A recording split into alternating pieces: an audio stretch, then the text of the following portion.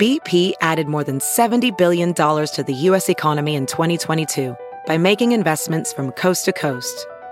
Investments like building charging hubs for fleets of electric buses in California and starting up new infrastructure in the Gulf of Mexico. It's and, not or. See what doing both means for energy nationwide at bp.com/investing in America.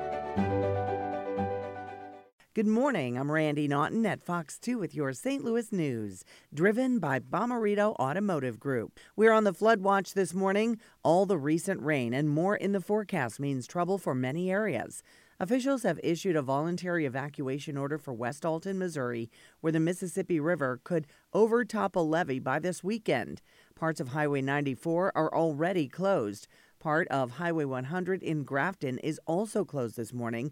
The Brussels Ferry is closed again, and workers in St. Louis City and St. Charles are preparing for high water crests this weekend. Cardinals in D.C. against the Nationals first inning. Jose Martinez singles to left center field off of the National starter, St. Louis and Max Scherzer.